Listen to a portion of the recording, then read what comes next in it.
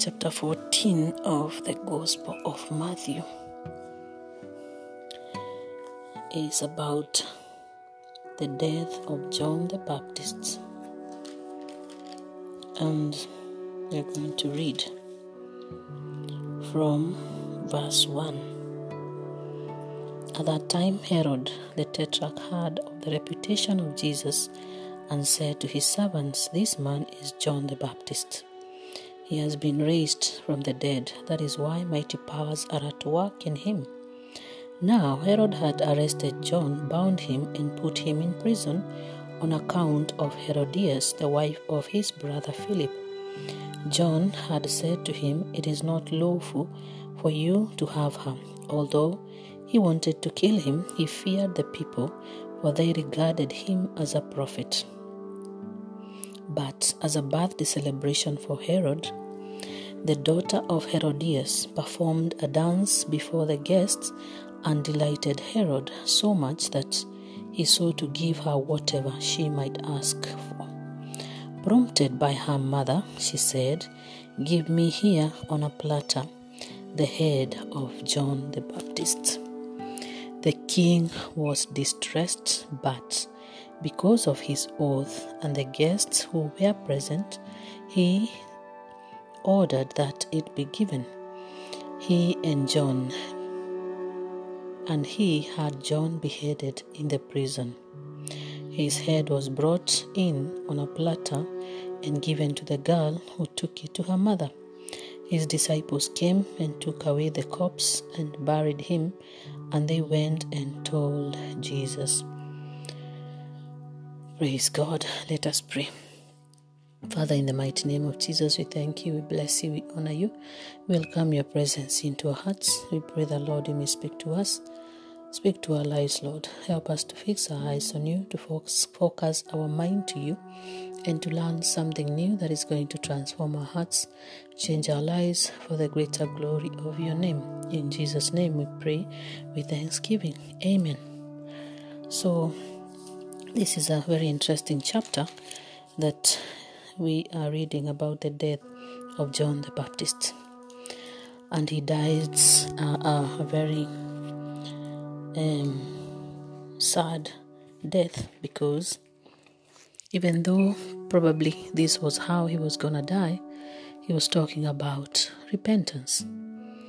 So because already he had preached and talked to Herod about the sin that he had involved himself in, he chose not to repent or to leave the wife of his brother. But what he did not know, he arrested him, and then the wickedness through the wife took over.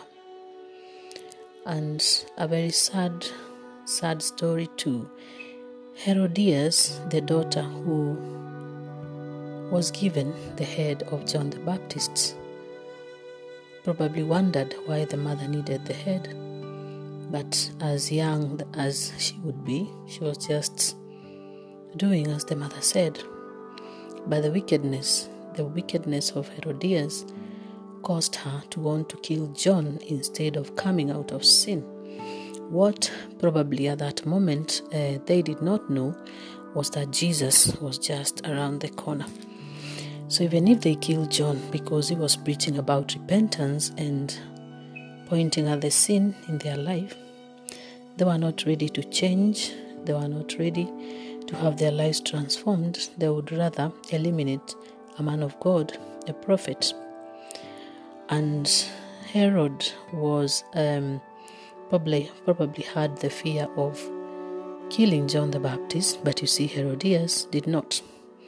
However, I believe the effects of this sin came back on them, as the story says, how they ended up, their life was not very interesting. Now, Jesus heard what had happened, and I believe, being God, he knew everything, that he has been killed by those that he has been preaching about repentance. And also I believe Jesus knew that his ministry was just about to begin, and he knew by this time that he came to die for sinners. So when we look at Jesus and imagine the sin that he had to take on the cross of Calvary, that would be one of them. So Jesus died for you and I. He died for every sinner in the world. And even this sin, the sin of Herod and Herodias and many in the world today, he still died for them. He will still die for them. And probably it would have been a very painful thought or experience for Jesus to imagine or even watch this happen. But being God, it is possible he also knew that it was going to happen. Now, this leads us to the topic of our meditation, which is a problem solver. Problem solver. When a problem solver is around, that means there's no problem too great that he cannot solve. Thus, the song goes along. There is no problem too great, God cannot solve it. There is no mountain too high, God cannot reach it.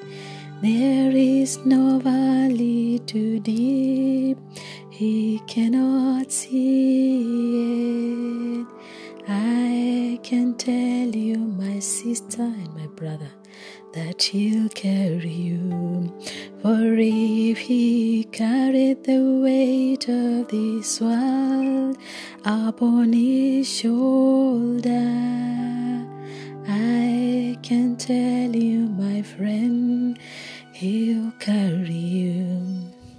You see, it's very interesting that Jesus, as he was embarking on the journey of carrying the cross to Calvary, he knew exactly what sin that cross represented.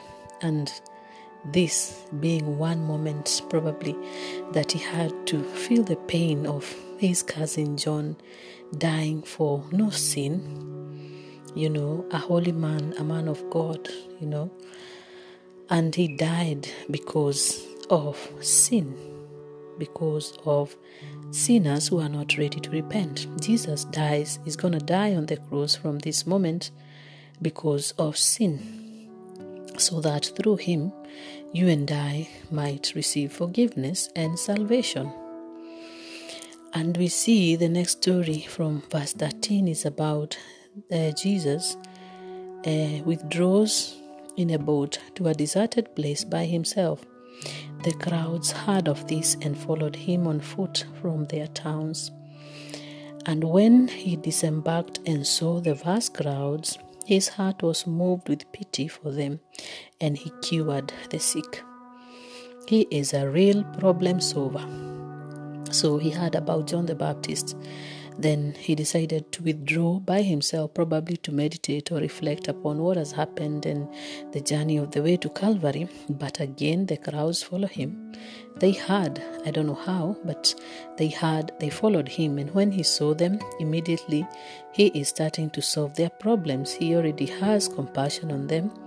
And the next thing, he's going to feed them with that which the disciples thought was too little or nothing to actually be able to feed them. What did Jesus say?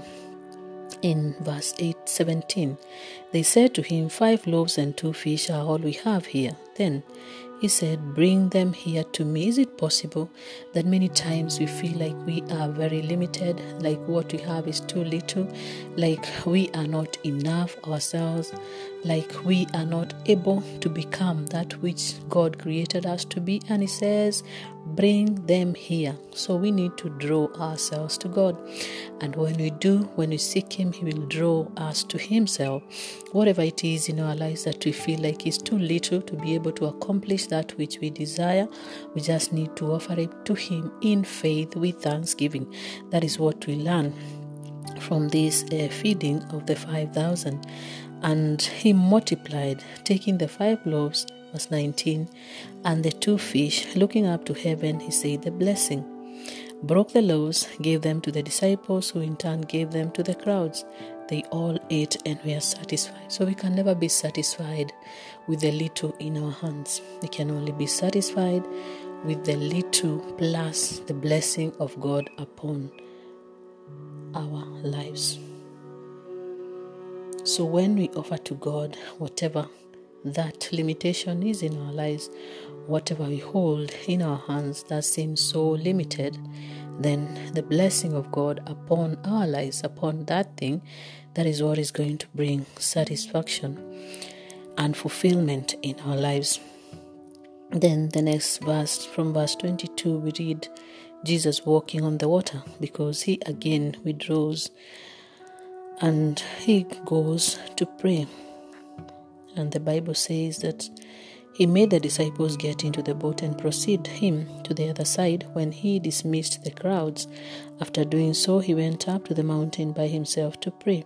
While he was at the mountain, we see what happened, that Jesus saw that the disciples were struggling with a storm, and he immediately came to them. They were being tossed about by the waves, verse 24, for the wind was against it. During the fourth watch of the night, he came down towards them walking on the water. Problem solver. His presence is solving every problem that comes. It doesn't matter whether it's food, whether it's sin, whether it's the death of John the Baptist, and now it's about the wind and waves and the storm in the sea. And Jesus comes walking on the water, and he said, verse 27, "Take courage, it is I, do not be afraid." Peter was bold enough to come up and to ask Jesus if it is him. He said, "Can I walk towards you?" Verse 28, Peter said to him in reply, "Lord, if it is you, command me to come to you on the water." He said, "Come." Peter got out of the boat and began to walk on the water towards Jesus. But when he saw how strong the wind was, he became frightened, and beginning to sink, he cried out, "Lord, save me." And again he was saved. Immediately Jesus stretched out his hand and caught him and said to him, "O you of little faith." Now the funny thing is, when he was sinking, Jesus only stretched out his hand.